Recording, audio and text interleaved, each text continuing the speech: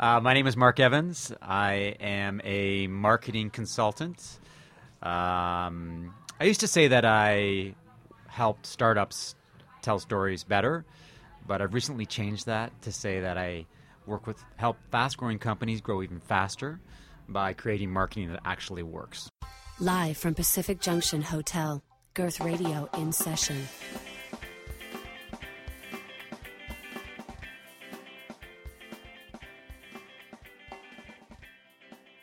I've been a consultant for almost 9 years. Before that, I was a startup entrepreneur. I co-founded a startup at the height of the dot-com boom, not the best time in hindsight. And before that, I was a journalist with the Globe and Mail, Bloomberg, and the National Post. That's like a wide variety of things that you've done.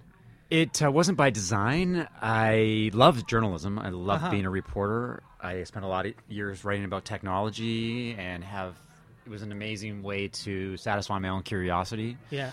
And I think that's what made me a good journalist. But I started working with startups and entrepreneurs, and I think I caught the bug. At first, I started to advise them when I was a reporter. Then I organized conferences around entrepreneurship. And then a friend of mine, who's a lot smarter than me, said, "Hey, I'm doing a startup. Do you want to help me?" And I said, "Fantastic. That sounds great." And he said, "By the way, we're all going to become millionaires," because at the time, everybody was becoming a millionaire. Becoming a millionaire. And, it didn't turn out that way. No. And so, but I didn't give up on entrepreneurship. I kept on going. And in 2008, when I got laid off by a startup, I didn't have anything to do. I was wondering what I should do. I was thinking maybe I should go back to journalism, which didn't seem like a very good idea. So I thought, well, why don't I start this consulting business? And the funny thing about it was that I had 3 months severance, which was pretty good for being laid off by a startup. And I said to my wife, if I had 6 months rather than 3 months, I would definitely do this startup consulting thing. I would be an entrepreneur. And she turned to me, and she's a very pragmatic woman. She said, why don't you make your 3 month severance last for 6 months, and then you could do this thing. So I did it. And that was the start of my consulting business. And it's sort of a lot like when you go to a cottage and you're standing on the dock and you want to go for a swim, but you just think the water's going to be way too cold. Yeah. And someone comes up from behind and just gives you a little nudge. They don't shove you in, but they give you a little nudge, and you tumble into the water, and it's shocking at first, and then you start swimming around. Yeah. And you get comfortable. And that's what I think entrepreneurship is like. It's a real shock to the system because there's no support system and there's no bi-weekly paycheck. It's just you. And to continue the analogy, either you sink or you swim. Yeah. And it's hard at first, but if you can survive that first year, then you're probably on your way. Awesome. I want to continue with that analogy because I know exactly what you're talking about. But with me, I would get out of the water. After, you swim, you enjoy, then you get out because it's nice, sun is shining, and you get out and there's a slight breeze and you feel cold. And then you put that towel around you and you never go back in the water. That's me. So that's my entrepreneurial journey. I dove in, or I got pushed in. It was fun. I got out. It started getting a little bit cold, and I've never wanted to go back in. Well, entrepreneurship is not for everyone. I mean, the thing about it is right now is that it is the new black. Entrepreneurship is sexy. Starting your own thing sounds really exciting.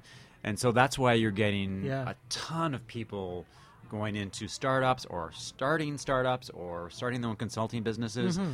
But the reality is that being an entrepreneur is hard. It's a lot of hard work. It's long hours.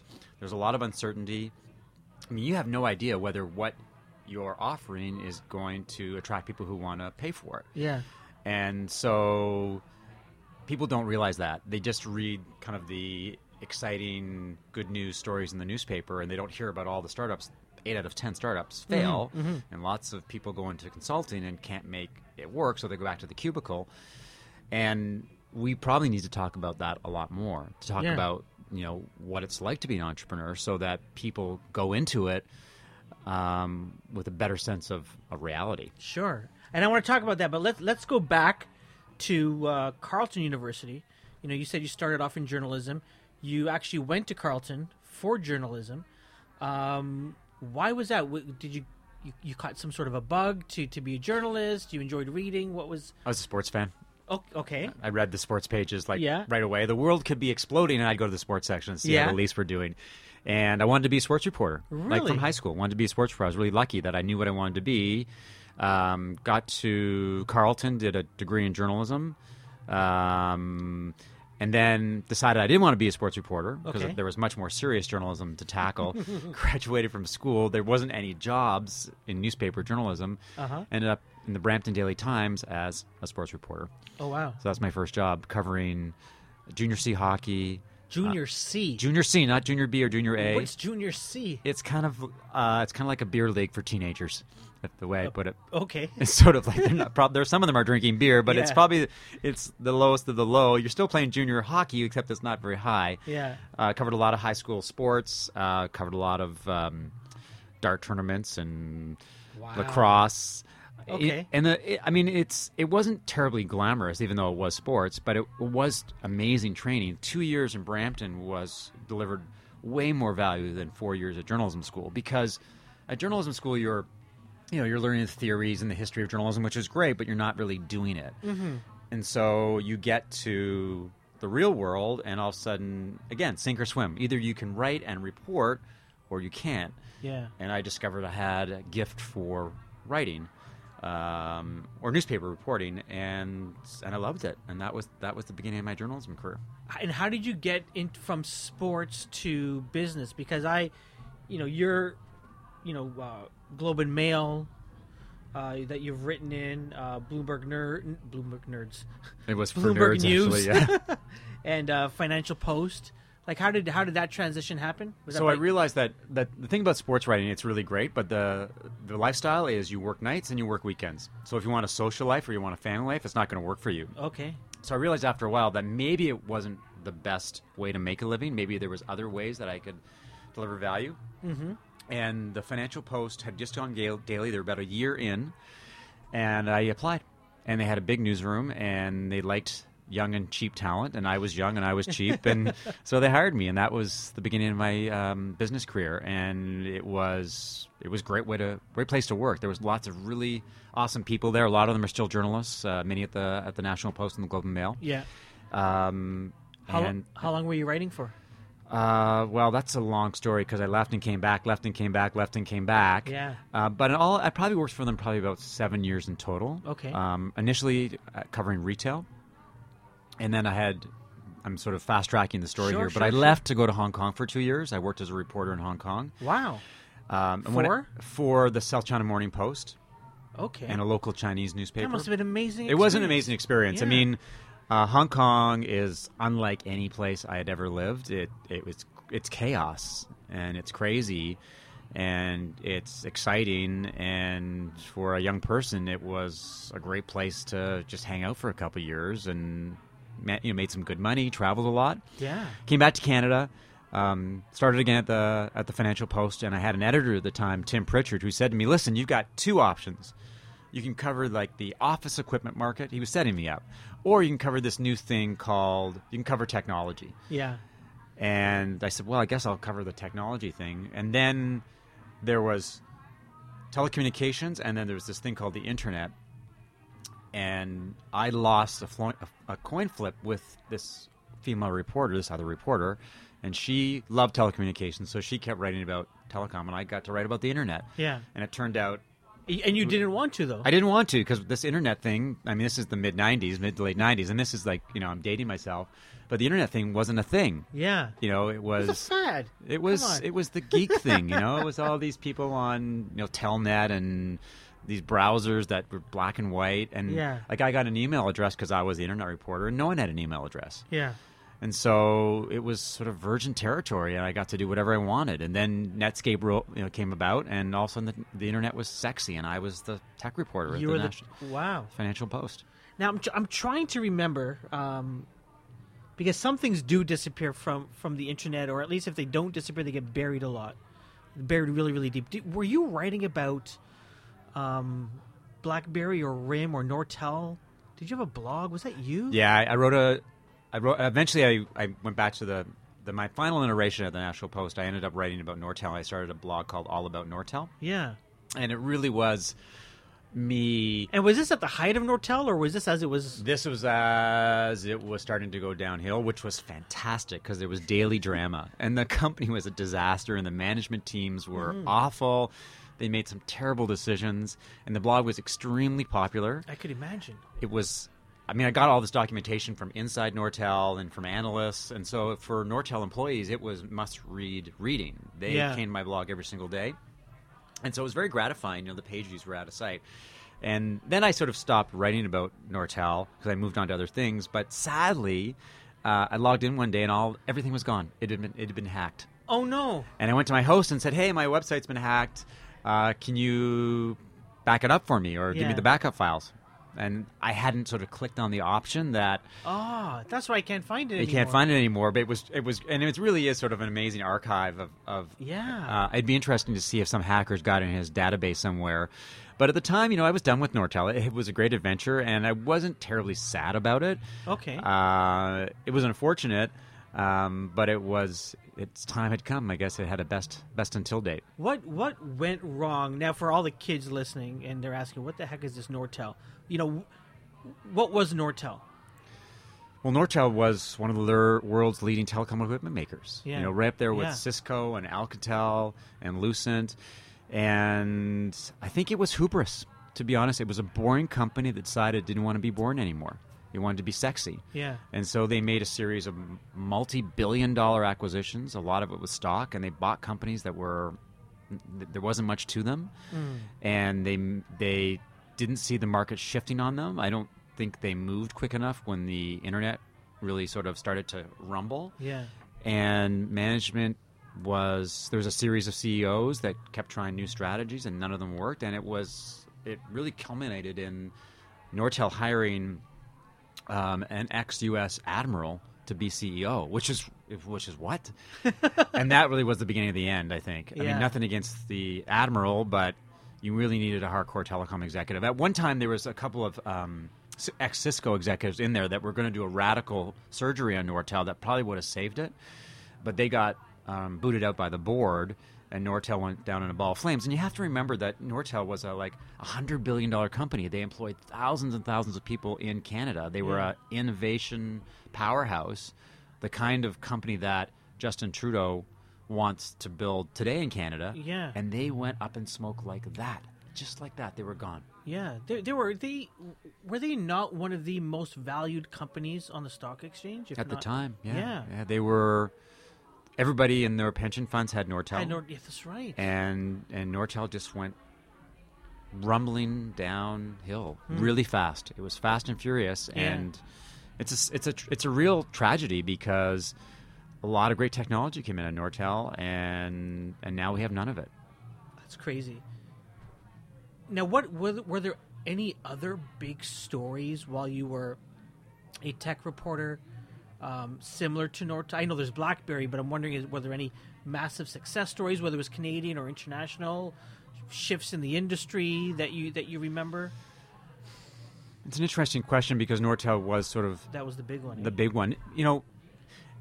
What's interesting now compared to then is that I think that we have a much more interesting and much more vibrant technology scene than we had 10 years ago, 15 years ago. I think the diversity... In Canada, the diversity in terms of the number of companies, the type of companies, the quality of the entrepreneurs, the innovation, strikes me as far more exciting than what we had before. Because before we had these boring software companies like Cognos and Newbridge and Nortel and OpenText, which are great enterprise companies, but now you have the Shopifys and the Hootsuites and the Desire to Learns and companies that are, hiring lots and lots and lots of people doing really interesting things. And these companies are actually world leaders. Yeah. They have global potential, and they're homegrown. They're domestic success stories, and they're spawned by a growing number of really, really smart entrepreneurs. Some of which were born here, some of which have come into the country and flourished here. Mm-hmm.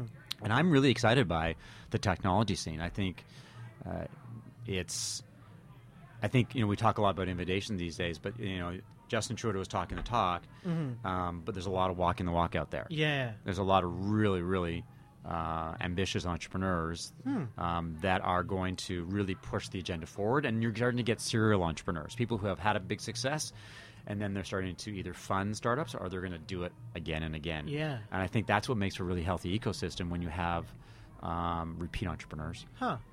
Do you think we'll have a dominant player, the likes of BlackBerry or Nortel again in Canada? Or are there any that you can see that these guys have the potential? Well, we could have a dominant player as long as they don't sell out. Because in Canada, we have a tendency to take the money and run. So a company, for example, gets to about $25, $30 million in revenue. The entrepreneurs say, oh, my God, this is going to set me up for life. And then they sell to the U.S., who get a bargain, and they leave a lot of money on the table. But I think that is changing. I think the attitude is changing. So if you look at Hootsuite or Shopify, I mean, Shopify, Toby at Shopify says he's not selling. Yeah.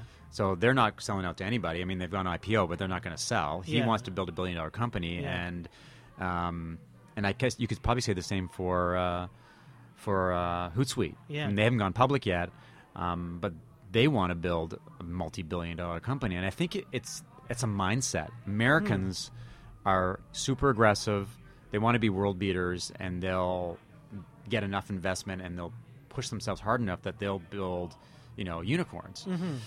In Canada, we need to stop thinking about, becoming minnows and then pulling, reeling the thing in. We need to want to become unicorns too. Now, we may not get there, but it comes down to mindset. I'm going to build a giant global company. Yeah. Nothing's going to stop me, and if I don't get there, that's okay. But I'm not going to stop prematurely. Do you wish you were a journalist like now? During this time that you said it's flourishing, there's a vibrant ecosystem. Do you wish you were still doing that? Absolutely not. No? Why not? I think journalism is a lot harder job than it used to be. Okay. So I used to work as a business reporter. I used to work 9 to 5. Yeah. And I hate to say it, but I usually I worked out at lunch. Yeah. Maybe one time a week I played hockey at lunch with a bunch of other reporters. And I don't think you get to do that these days. No, I think you're on all the time. Yeah. With your smartphones and everything else. I think that you're constantly working during the day. You're filing. You're probably doing podcasts. Maybe you're doing videos. You're always on the go. You're always on the go. So that's the one side of it. And I had a good go at being a journalist. Yeah. And what I'm doing is really exciting right now because it's new and the marketing landscape shifts so rapidly that I'm constantly having to reinvent myself. I'm constantly having to learn new things. And I think, second careers are an amazing opportunity to stretch yourself into places where you think that you would never have gone. Yeah. And so, I just can't see myself being a journalist these days. I mean, I would have been an editor by now, and I think that would have bored me to tears. I want to stay on journalism just for a couple more minutes, and then we'll head off. The whole journalism industry, news, reporting, is under a microscope these days, it seems, whether it is discussions around profitability and future viability of the industry, or whether it is this whole, it seems like it's been a year plus now about this talk of quote unquote fake news. I remember being at a conference. I think you were on that panel. I don't know if it was Social Media Week or something, but it was the name of the panel was The Future of News or the Future of Journalism. Today, 2017, what is journalism? Where are people going to be consuming news and information? Is it going to be these legacy media brands, in Canada? Is it the CBC? Is it the Toronto Star? Whether it is the newspaper, the TV, online, what are your thoughts? If I knew the answer to that, I'd be a newspaper analyst. It's interesting because I was talking to John Collins at Intercom. He's a former journalist who now heads up content for Intercom, which is a Dublin-based startup. And he reminded me. He said to me, that there is more journalism consumed than ever. People are reading more stories by on like newspapers than Okay. ever. Very, very popular. Yeah. Except that the business model is broken. That people, newspapers can't generate enough advertising. Classifieds have disappeared. Yes. Autos disappeared. A lot of their bread and butter has disappeared. I was reading a column. It's an email called Stratchery. This guy's super smart, and he was talking about the Email newsletter? email newsletter, and Okay. he was talking about the fact that classifieds for newspapers were like that was high margin advertising. That's how they subsidized the rest of the operation, and that disappeared. And his theory is that a lot of journalism right now, a lot of traditional journalism, like the printing, the distribution, the physical space, is Yeah. totally uneconomical. Yeah. And so we may go back to having none of that and just having digital journalism because the rest of it doesn't make sense anymore. So I think the structural changes in the industry we're still in the midst of it. I think a lot of newspapers are going to disappear. I Yeah. think there's still room for newspapers. Like I still think there's room for the New York Times and the Washington Post and the Economist. But I think there's going to be a whole new wave of journalism, Politico, Yeah. Slate, things like that. Smart, savvy, cost-efficient journalism that will be profitable and that will be viable. Yeah. And a lot of other journalism will disappear. Now, that being said, journalism exists in other places too. Television journalism, I think, is still viable. Radio is still very much alive and well. So the landscape is it's changing. It's changing very It's quickly, isn't it? changing, but I think it's still very early days, unfortunately. Yeah. But I think a lot of newspapers could disappear. I think the National Post, for example, could disappear. Yeah. It's not making any money. You talked about reading this newsletter where you read this column. You have a newsletter. A couple of episodes ago, I had Mark Weisblatt of 1236. He's got a daily newsletter. And there's a lot of these newsletters. Tell me, we'll talk about yours in a bit, but the rise in popularity of newsletters. So I think that newsletters are popular because people are still addicted to their email. There is more email being sent.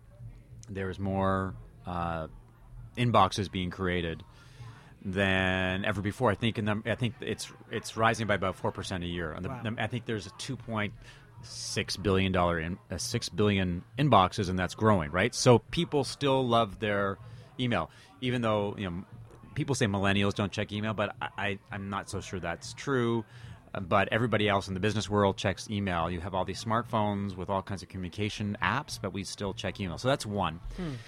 Email is still a way to break through the clutter. So social media and content marketing, I sort of describe them as kind of like the Santa Claus parade. Like the floats keep coming, and you bend down to tie your shoe or to wipe your kid's nose, and when you look up again, the float, you've missed nothing because the floats are still coming, right? And content marketing and social media are exactly like that. You miss some really great ebooks or blog posts or updates or photographs, but that's okay because there's more coming. More and more on the way. So I think it becomes kind of like a blur to people. But the inbox, which is my inbox, that's for me, is my sort of digital sanctuary. It's where I get the stuff that matters to me, and for whatever reason, it's important that I tend to that sort of piece of my digital world. And so it's a way of getting attention. Yeah. So I think that's why newsletters are really popular, and I think that newsletters are very cost efficient to send. I mean, you could send 2,000 plus emails on MailChimp for $30, which is nothing. $30 a month, which is nothing. And it's a very personal kind of journalism. Is that you can be opinionated, you can curate content, you can send out corporate updates, but it's all from you to someone else. And I think people want the ability to touch people on a regular basis. More so, it's the ability to basically sort of hold up your hand once in a while and say, "Remember me? Remember me? I taught you last week, or I taught you last month." And that's what I think newsletters do for people. and brands. Nice. So let's get back to your journey. You leave journalism, and then you go to your first startup. So I left journalism. I went to a startup with a friend of mine at the height of the dot-com boom. I was there for a year and a half. What was the name of that company? It was called Blanketware. We did natural language navigation, which was the ability to find things online other than text. This whole Web 2.0 thing where you could buy a book, plant a garden, plan a wedding, go to Mexico. Yeah. We were on that way before it became popular. Yeah. The only problem was we didn't have a business model. Okay. There wasn't anything like It was a good idea. AdWords. It was a good idea, but it was before its time. So I was there for a year and a half. I left, went back to journalism, Okay. and then I got poached by a VC, Rick Siegel, to work for a blogging network Yeah. called B5 Media. B5 Media. B5 Media. I was there for 9 months. Wasn't the greatest experience, but I learned a lot. Yeah. And got traded to a portfolio company, a travel company called Planet Eye. Did you say you got traded? I got traded, yeah. Essentially, I'm being sort of polite. Okay. They told you to leave and go over there. Yeah, I basically was told to leave and ended up over there. Okay. And Was Planet Eye? Were they part of the B5 Media? No, they were another portfolio company, but they had some technology from Microsoft that put data on maps, and they were trying to build this online travel platform. Wow. It was very ambitious. Yeah. They just didn't get the traction that they wanted, and then the capital markets crumbled, and they couldn't raise any capital, and they had to lay a bunch of people off, and I was one of them. Yeah. And that led me to start my consulting business in the end of 2008. It sounds like very like rocky waters there. Were you nervous in terms of jumping in the water, like you said earlier? It was shocking at first because Yeah. I had never been fired before. I mean, I was fired, but I mean, anyway, you wanted to cut it. And I had a mortgage, and I had 3 young children. Oh my goodness! And I did what a lot of people do these days. You raise your hand and you say on Facebook and Twitter, "I just lost my job, and I'm going to be thinking about what I'm going to do next." And what happened is a startup approached me and said, "Hey, we need a marketing plan. Could you help us?" Okay. And I'd never done a marketing plan before, but I figured, okay, I said, yes, I can create a marketing plan. Yeah. So literally, I went on Google and I typed in how to create a marketing plan, and I created a marketing plan for this company. I had no idea what I was doing, Yeah. and if I could find it, it'd be very interesting because I'm sure it was terrible. But they paid for it. But they paid for it? Okay. They paid for it, and then I got a writing gig for a company called Sysomos, which Okay. was doing social media Wait, monitoring. what was this company that you did this marketing plan for? I'm very curious. It was a gaming company. Okay. I can't remember the game; it was so long ago. But it was a gaming company, and Okay. they were just about to launch, and they'd got a bunch of government money, so they had some money for marketing. Okay.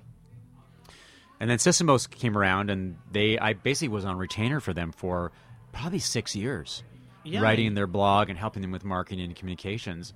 And for a consultant, that was like amazing. Like the first year That of was a any good consulting gig. business is hard. Yeah. But all of a sudden, I had this paying gig, and I was off to the races. Mm-hmm. And then I started getting more and more and more. And then I entirely gave up the whole concept of ever going back to working for somebody. Yeah. Sitting in a cubicle, working 9 to 5. I mean, there's nothing wrong with working 9 to 5 and getting a regular paycheck. I think it's great for lots and lots of people, but I just sort of caught the bug, and I decided that this is what I wanted to do. During this whole process, you and a bunch of friends started one of the more popular tech events, if I can call it that, Mesh Marketing. How did that begin? Why did that start? And why isn't it there anymore? Good question. So the roots of Mesh started. There was a downturn in the tech market in 2003, 2004. A lot of .coms disappeared. A lot of spending on advertising disappeared. A lot of conferences disappeared. And there was still a lot of chatter about technology. And so I started talking with people like Matthew Ingram and Rob Hyman and Stuart McDonald and Mike McDermott of FreshBooks, Yeah. just about new and exciting things in technology. And then we decided to get together for a beer. And after a couple more beers, we said, you know what we should do? We should start a conference. That's what we're going to do. That would be really exciting. We had no experience with conferences. And somehow we pulled it off. And it was one of these things that was the right thing at the right time. Okay. Mesh was all about how the web was changing politics and culture and business and journalism, and it was an amazing time. There was an amazing amount of curiosity, and people were willing to pay good money for tickets to come to Mesh. And we brought in like lots and lots of great speakers over the years, and it was an expensive proposition, but it really was a labor of love. And we had a really good time and spent a lot of time together.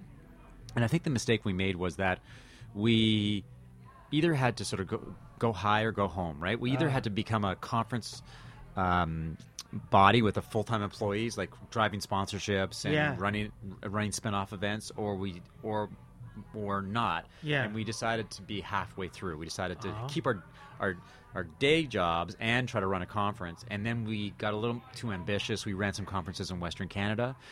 And it was such a struggle to sell tickets and to sell sponsorships because we didn't have the infrastructure that I think people got exhausted. And eventually Mesh sort of lost its way. There was lots and other conferences emerged on the scene, a lot of conferences that were a lot cheaper. Yeah.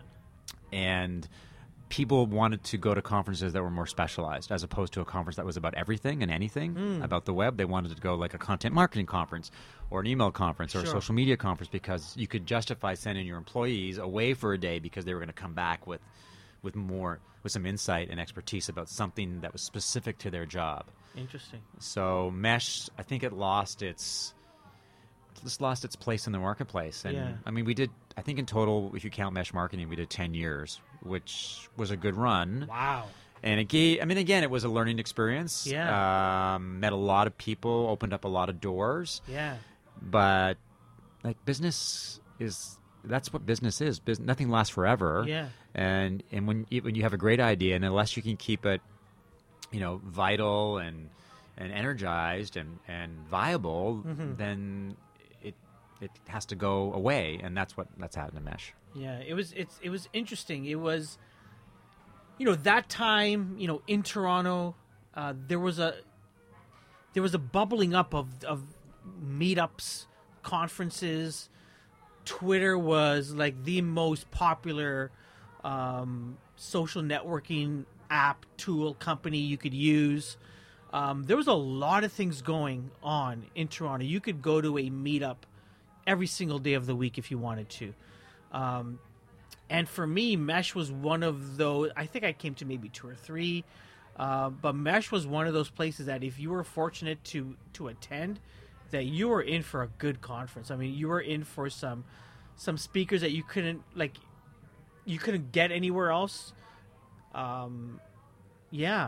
was one of the best. Yeah, I mean, we had product market fit because people were totally into it. They just loved the idea of talking about the web and how it was changing things. It was very TEDx in that sense. But I think the market shifted on us, and people really wanted to sort of do stuff. They had sort of got the concepts and they understood the ramifications of the internet, but they had jobs to do. And they really wanted to go to events where that was going to help them do their jobs better.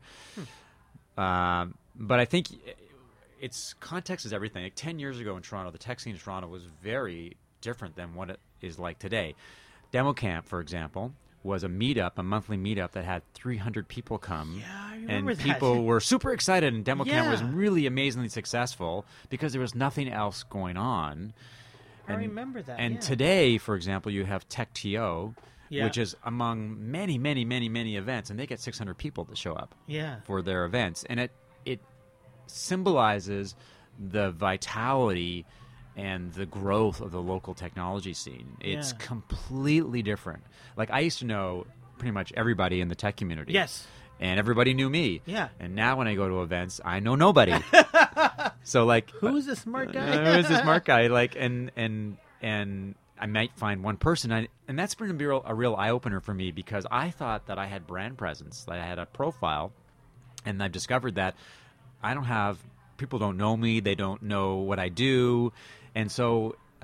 what has changed? What was it like, in 2010, and what is it like only 7 years later?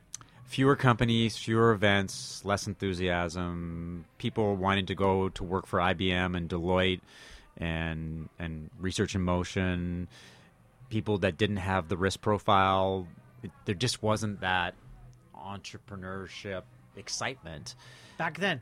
even back then. I mean, it was, Interesting. there was some, but now, I mean, it's startups are everything. I mean, it's startup. I think it's a little frothy right now. I Yeah. think that there are lots of startups that probably shouldn't exist because they don't have a business model and there's no need for what they're building. But I think that's a sign of a fairly healthy ecosystem because it means that people are learning. They're learning, they're failing, and then they're going to hopefully come back and do a better job next time because they've got some experience. But today, the community is so big, and what I've discovered in terms of my own activity is I need to get out more. Is that, you know, having a newsletter and writing a blog and, you know, doing good work for clients isn't enough anymore because only a small segment of the population actually sort of hears my message, reads my newsletter. And so I really need to sort of pick my spots and start going to events and, you know, meeting people and spreading the word about what I do and learning at the same time. Yeah. What are some of these events that like some of the more popular events that are going on these days? You talk about TechTO. TechTO is an amazing creature. I mean, it started off probably with 100 people, then it was 200, then it was 500, then it's 600. There's Startup Grind is very popular. I've heard of that. They probably get 75 to 100 people, 125 people out on a monthly basis. I'm going to one tomorrow called Entrepreneurship. A guy named Jeff Goldberg is speaking tomorrow. He's a Facebook advertising guy. And there's just tons and tons of really interesting events out there. And, I mean, just like it hasn't really changed. There's lots going on. You just have to pick your spots. Yeah. But I think there's a lot of smart people that are speaking out there. And if you want to learn and you want to keep your skills up to date, then it's really easy to find something to go to. And I think the key is just find the good stuff that's relevant to you. Yes. As opposed to simply going out for the sake of going out. But I think there's a lot of free stuff out there that you could or inexpensive events that you could get a lot of value from, and as important, meet a lot of really interesting people. So let's talk about Me Consulting. That's your business. You started off helping businesses tell stories. Was that correct? That was sort of your branding? That was kind of the shtick. Yeah. And has it changed now, or have you just positioned it differently now? It's being positioned differently. Okay. So I was focused. I ran with the last 2 or 3 years. I ran with two major themes. One was startups, and the other was storytelling. Okay. The problem, at least the problem that I sense, is that startups have no money for marketing, or there was a recent report out of U of T, the Impact Center, that startups don't spend enough money on marketing and sales, even though they should. So that's the first problem, the first challenge. Running a consulting business is that you need customers who want to pay you. And the second thing is that storytelling has really evolved in the last 2 years. So think about it 2 years ago when storytelling came out. It was red hot, and it was all about creating narratives and connecting with audiences. And brands, big and small, really understand the impact of storytelling because it was new. And they all were totally into it because you had to, right? It was shiny and sexy. But I think it's lost its veneer. I think storytelling is still important, but I just don't think it has the impact that it had before. So if I told people I do storytelling, and my sense is that, well, that's nice that you're a storyteller and stories are really important, but what's in it for me? What are you going to do for me? Because we're very much, I believe, in I need to get stuff done. I need people to help me. How can you help me kind of world? How can you help me sell more widgets or whatever? Make my website better, or create more content, or get me media coverage. And so what I've had to do is really sort of become more overt in the services that I offer. So I can't say, I'm a storyteller and I'll help you tell better stories. I basically have to say, I help fast-growing companies grow faster by creating marketing that really works. Okay, how do you do that? Well, I can do tactical execution, I do content strategy, I can do marketing strategies, I can do optimization of your marketing, I can be your part-time CMO. So I've created like a menu so that potential clients can look at the menu and go, well, I'll have some of that, and I'll have some of that. And I'm hoping that that's a more effective brand positioning because not that I was struggling, but I just was, as an entrepreneur, a lot of what there's for all the talk about data, as an entrepreneur, sometimes it comes down to gut. Yeah. Like, you really got to sense that the things have shifted on you, and that you better change before it's too late. And I've done this 2 or 3 times before. Like, originally I started doing social media consulting, and then I realized that anybody who was going to pay a social media consultant was probably going to have somebody in-house, or they were going to hire an agency. Yes. So I moved away from that, and I Yeah. got into startups. And I was doing that for a while, and then I realized that just being a startup consultant wasn't good enough, because it wasn't an effective way to sort of communicate what I did. So I moved to storytelling, wrote a book about storytelling, and now I'm shifting again. But that is business. Like, people talk about big pivots, but business is a series of small pivots, Small ones. micro pivots all the time. You're fiddling with the dials, because you're just trying to. If you stay the same, then you're probably dead in the water. So it's not that storytelling isn't important anymore. It's what you're doing with clients, and what you're offering clients is changing along, with the times. And A little bit, I would say. Yeah, I mean, I yeah. think the underpinning of what I do is storytelling. okay, So if I'm creating collateral or videos or Okay. websites, you're trying to tell a story, but I think that it's probably the supporting actor as opposed to the lead actor. Okay. Whereas before it was the other way around. Maybe it's an experiment right now. Mm-hmm. I could be wrong, because I still get people asking about help with storytelling. yeah, And so I don't want to completely run away from it, Sure. but I think I do need to be a little more pragmatic in terms of, this is the market, this is what it wants to pay for, and so I'll offer services that they want to pay for. what clients? Sorry, we'll get to clients in a bit. But what brands would you say are really good at this whole idea of telling stories? So I mentioned a company called Intercom, which is out of Dublin. Okay. And they do basically customer service software. You can tell what your customers are doing. Okay. And they're headed up by a guy named John Collins, who's an ex-journalist, Irish journalist. And he's brought a real journalism approach to what Intercom does. So, for example, they'll do a podcast, they'll turn it into an ebook, they'll turn it into a big book, Yeah. they'll turn it into a video, and it's all about storytelling. What's interesting about what Intercom is doing is, recently they decided to stop using content marketing as a phrase. They backed off content marketing. Mm-hmm. And their approach was that by calling it content marketing, you're basically saying it's content for marketing purposes, to get people into the funnel. And it devalues the value of content. Okay. So it's an interesting position, because most companies create content to get leads and Sure. demo requests and sales. And what Intercom says is that if you create really good content, that the dividend will be all that thing. But that's not why you create content. Yeah. So I think they do a really good job. I think HubSpot obviously is the rainmaker Yeah. when it comes to content. I think there's a company called Wistia, which has a video platform that I've makes heard of them. videos about how to make videos. Yeah. And their content's really good. Yeah. WestJet, I think, is really good at content, experiential content, in Yeah. terms of some of the things that they do. Free gifts that comes out of vending machines. Yeah. I mean, there's lots of really great players. I mean, Buffer, for example, and Groove are two companies that have they're awesome blogs. Yeah. And so, and their approach is very customer centric. Here's the insight that we're going to offer you. Yeah. And if you happen to like it, maybe you will check us out. But they have a real commitment to creating content, really high quality content on a regular basis. Yeah. And I think that's one of the interesting things about content these days, is that content is easy, quality content is hard, especially if you want to create it on a consistent basis. Yeah.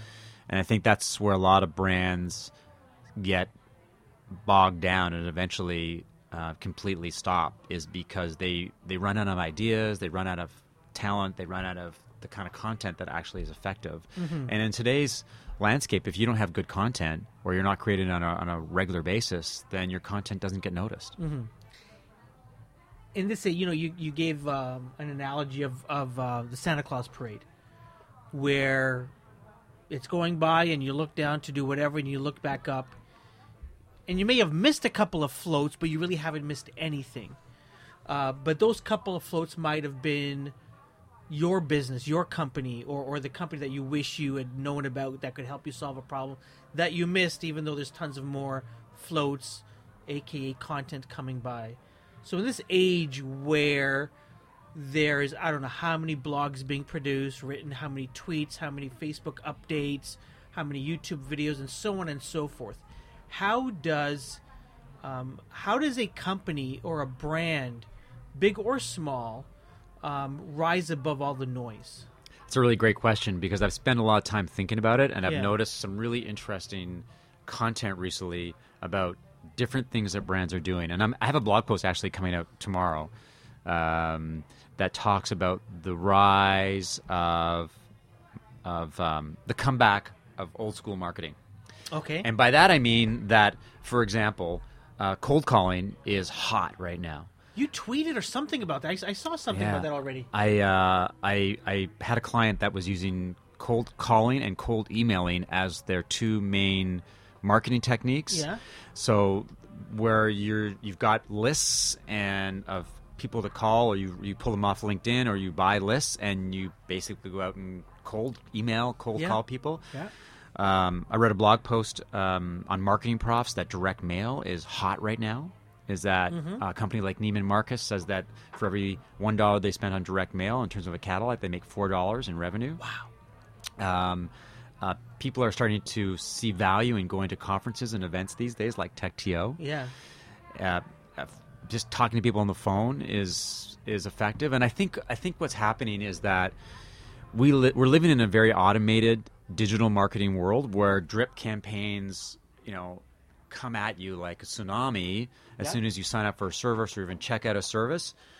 And you go to a conference and you leave your card, and all of a sudden you get an email the first day and the third day and the fifth day and the seventh day.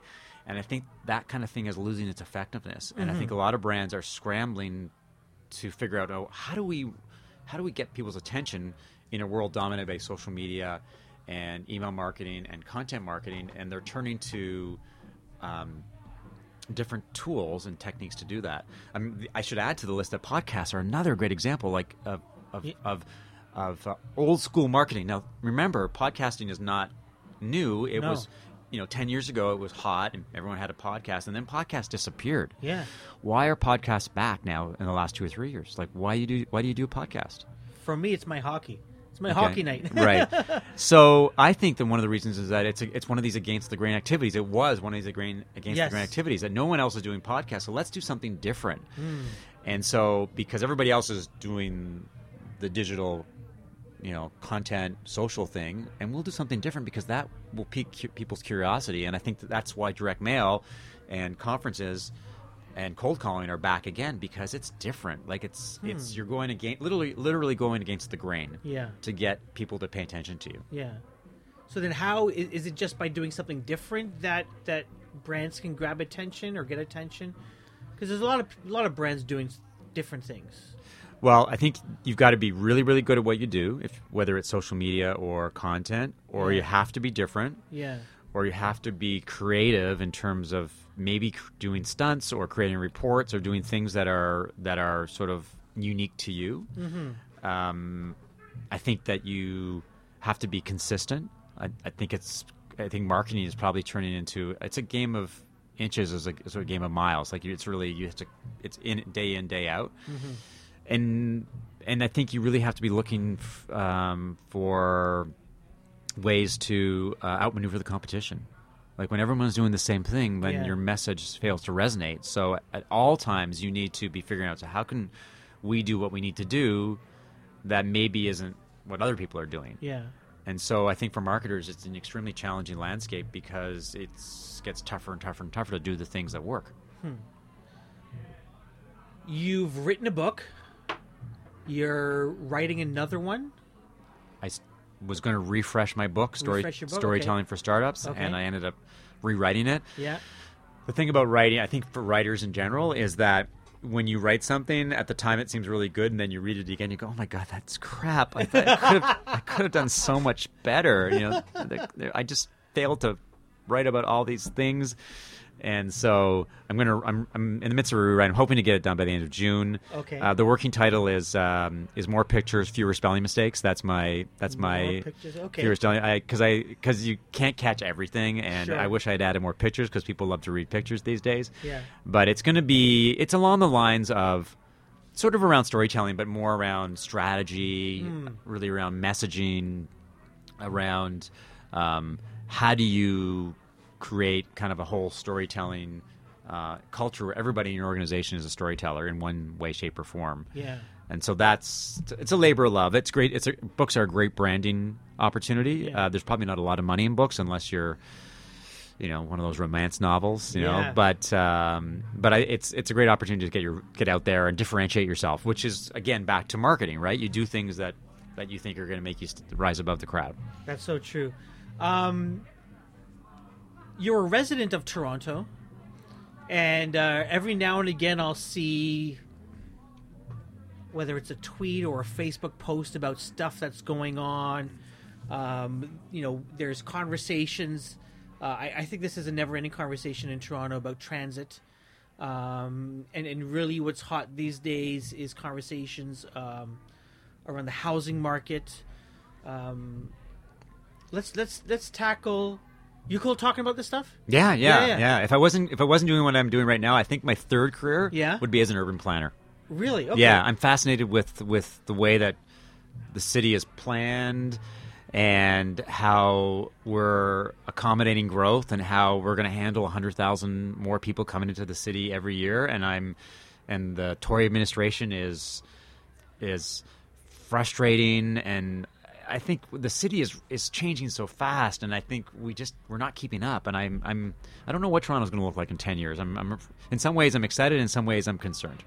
What have we? So when I take a look at Toronto, and it's hard to compare it with other cities, but I've been to a bunch of cities, and I'll I like comparing it to Bogota, Colombia. Taipei, Taiwan, and New York City. And New York City is like 10 times the size, if not even larger.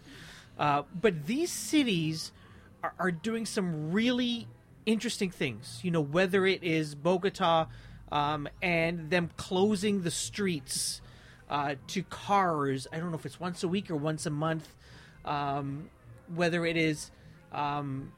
Taipei and their subway system. They're the same size as Toronto, essentially, but their subway system is so extensive. Or whether it's New York, where you think there's nowhere to move, and they've got bike lanes coming out of the wazoo in New York City. I was shocked the last time I went there how many there's bike lanes all over the place there. And in Toronto, it's like we're afraid to put bike lanes. We're afraid to develop comprehensive transit. I don't care if it's above ground, below ground, if it's in the air. We're afraid to invest in making the city, in my opinion, like world class. Well, we're afraid to do a lot of things except give condo developers the ability to build giant towers all the time, seemingly when it makes no sense to the community. Like I don't know when this podcast is going to be broadcast, but today the Liberal government said that they're going to abolish the OMB. Yeah, which I think is a super amazing board, because you've got this non-elected, untransparent organization that makes planning decisions, overrules city policies to make planning decisions that are really not good for communities. And it's all based on precedents. And I think the OMB has been probably one of the worst things for Toronto in the last 20 years. I think they have overridden really good planning policies and aspirations, because they see things in black and white, as opposed to seeing the city in a holistic way, and where are people going to live, and how are we going to service these people, where are they going to work, how are they going to get around, even things like how are we going to deliver infrastructure such as utilities and sewage to them. I mean, you look at King Street, for example, where they're building 2 90-story condos, and how are they going to move these people around? Yeah. And so I think that I really am terribly disappointed in the way that the city's been planned over the last 10 years. I think developers have really had their way in terms of making money. On one hand, you need more housing, but I think it's just happened in a very scattered way, a way that just is not very cohesive. So I'm hoping, but on the other hand, if you're a half glass full kind of person, then there are more bike lanes than ever before. There's some really interesting things happening on the waterfront. I think that we're still managed to protect the green space around Toronto. Yeah. I mean, there are some things to be excited about, but I still think we need things like more public transportation, and we need more public housing. I mean, Toronto, in my mind, cannot be a people for rich people. Yeah. We just can't have rich people living downtown. You need all kinds of people to work and to play and to live. Right? I mean, why we don't have more subsidized housing in all these condo developments is beyond me. I mean, it would have been so forward thinking to have those kind of policies in place, but instead, where do people who don't make as much money live these days? Yeah. I mean, I think it's a healthier place when everybody's living together. Yeah, it's really interesting. In one sense, there's a lot of great things going on, and the other sense, because the city, like, in terms of the space that it occupies, is so large that certain places in the city don't, are ignored to an extent. And what I mean by that is, so I live in Scarborough. I spend a lot of time downtown, midtown, obviously out east in Scarborough, and it's almost like we're being hijacked we're being played. That's the So what do you think of the Scarborough subway, the one-stop Scarborough subway? I think that is the most ridiculous decision you can make about transit. One subway stop doesn't serve a borough, if we can, if we call Scarborough, of over 500,000 people. Why we don't go back to Transit City? Why there's not multiple stops, like they're doing with the Eglinton Crosstown? We need more. We need bike lanes. As easy as it is to bike near the lake in the core. It is next to impossible to bike on the road in Scarborough. So why do you think the city is spending $3.5 billion on a one-stop subway?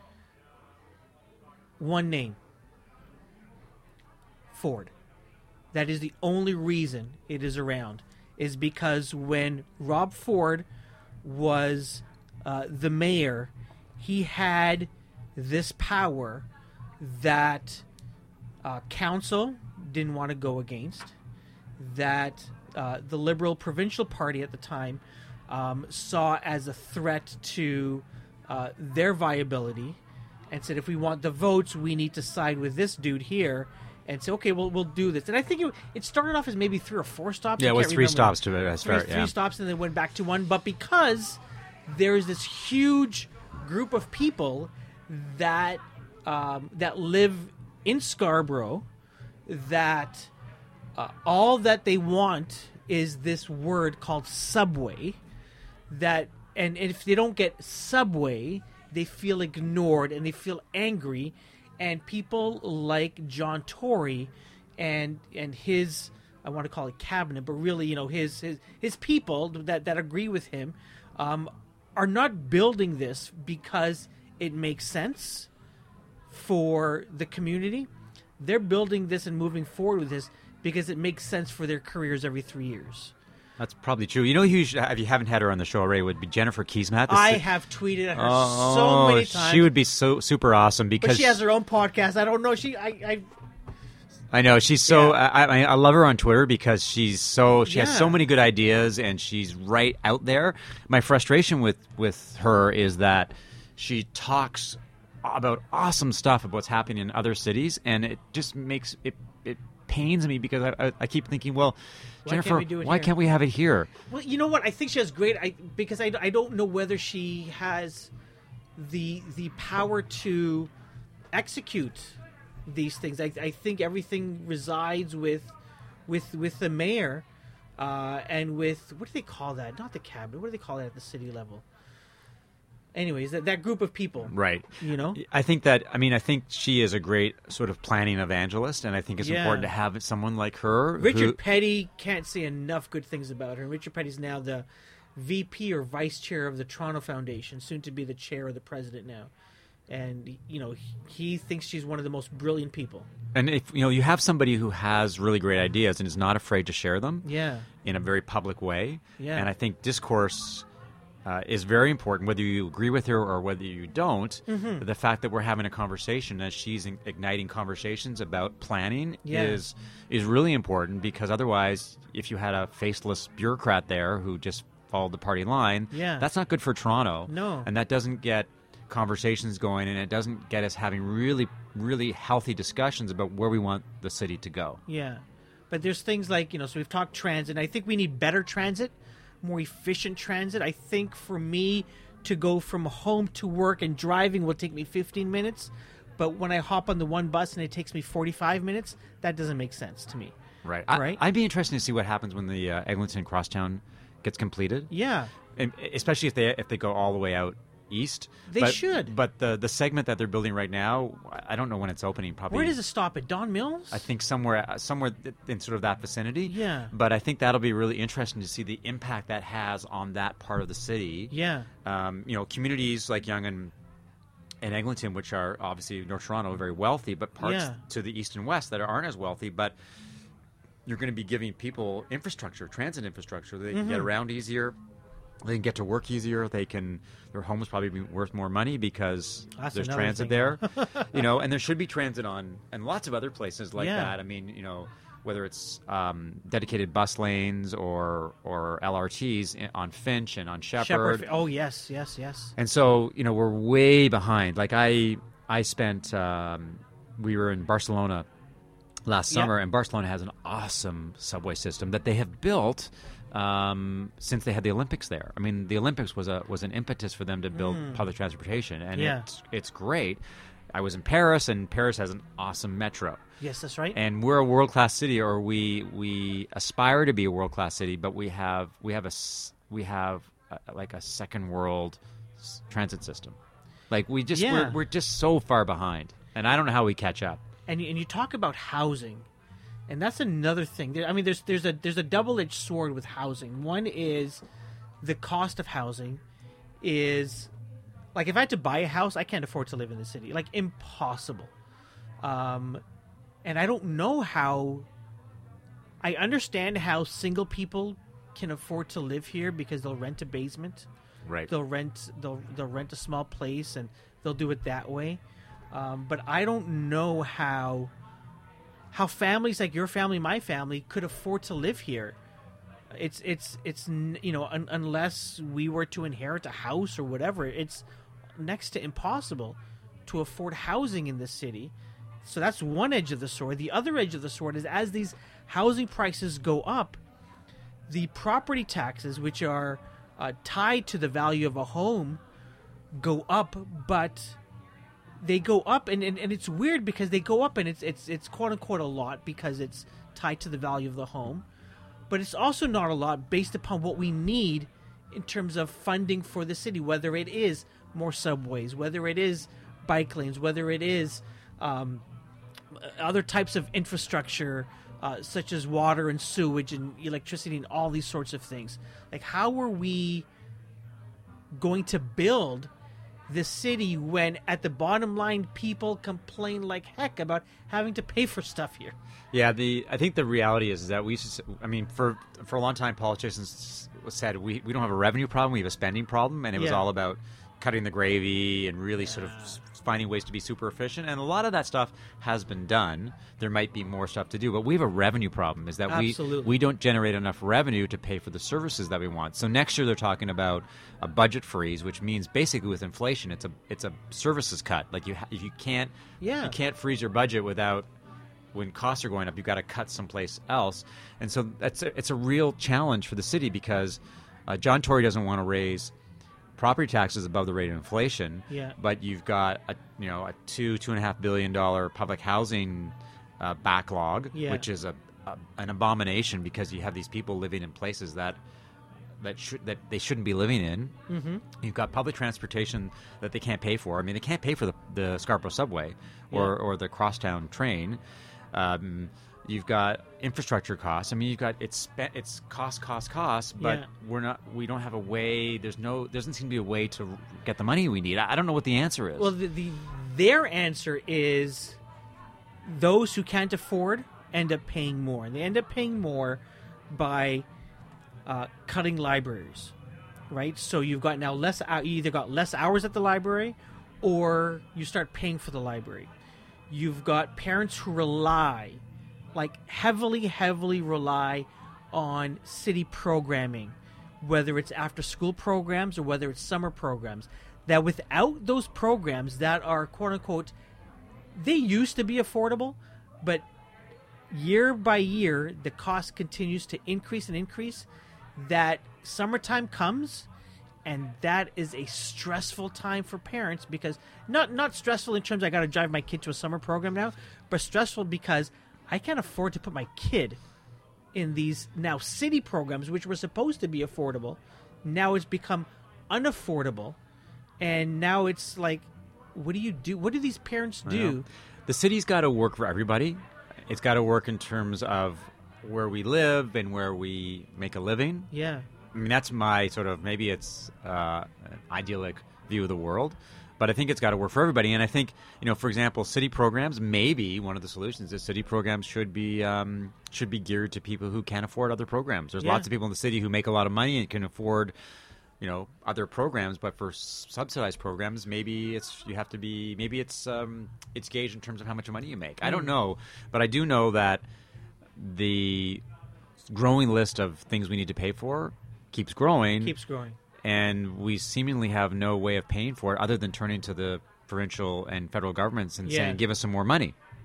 And they've got their own financial challenges, and they're not going to turn around and say, yeah, sure, here's money for your subway or your infrastructure, because they've got other constituents they have to please as well. So I don't know the way out. Like I think, and I think the city, the financial sort of head of Toronto is sort of saying to this city, you've got a problem right now, you better fix it, because you can't pay for things by raiding reserve funds and selling off utilities. At some point in time, rubber's going to hit the road, and you're going to make some tough decisions, and that's coming soon. Yeah, absolutely. I think that you're right. I don't know what you and I are probably not smart enough to figure out what the problem is, part time. But there are I truly believe there are smart people that work at the city or that work with the city that can, or maybe they've already figured out what it's going to take to solve the issue long term.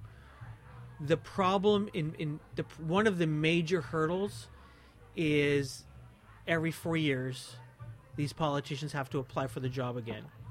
And I think for a lot of these career city politicians, the Mamalidis of the world, the Norm Kellys of the world, and there's a lot of other people, that they're looking every 4 years. They're not looking, they don't see the kids and go, okay, how can I make this better for them so that when they grow up, there's parks, there's transit, there's homes, there's programming, there's all of these things in the city, rather than when they grew up, there's going to be this stuff, but everyone's going to have to pay through the nose for all of these things. Well, I think that's the ugly side of politics, is that they're always campaigning, they're always sort of looking to please, and sometimes the best decisions are the hard decisions, are the ones that are probably the politically the hardest for people to swallow. So, for example, the OMB, the demolition of the OMB is, you could argue it's a political decision, but it's a much needed decision. But I think that Liberals are being spurred on by the fact that everybody hates the OMB, and it's a great way of getting elected. With the Scarborough subway, I think John Tory supported the Scarborough subway because he wanted to be mayor. Yeah, and it's really hard for him now that he's trying to run for mayor again. You would believe, to back off the Scarborough subway. So I think people make decisions based on political considerations as opposed to what's for the bigger. But I mean, he was against road tolls, and then he started stumping for road tolls. Now, eventually he didn't get it at the time. It might change down the road, but I think Toronto needs real leadership, and I think it needs someone who is going to make the tough short-term decisions for a long-term vision. I mean, that's my opinion. Yeah. Well, I think that. Yeah. I mean, if you look at a tough decision, we should have pulled down the Gardner, but instead we're building this hybrid. Spending lots of money to build a hybrid, but that's not vision. That's politics.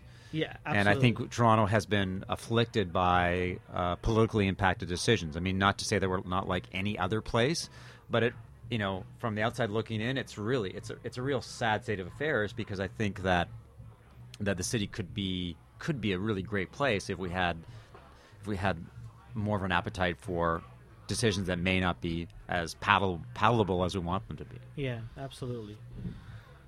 Thanks so much. That was a good rant on the city and technology. You had fun? It was great. Awesome. Thanks for the opportunity. It's always good to talk about things that you don't get to talk about every day, at least not in a public forum. Awesome. Thank you so much. Thanks for inviting me.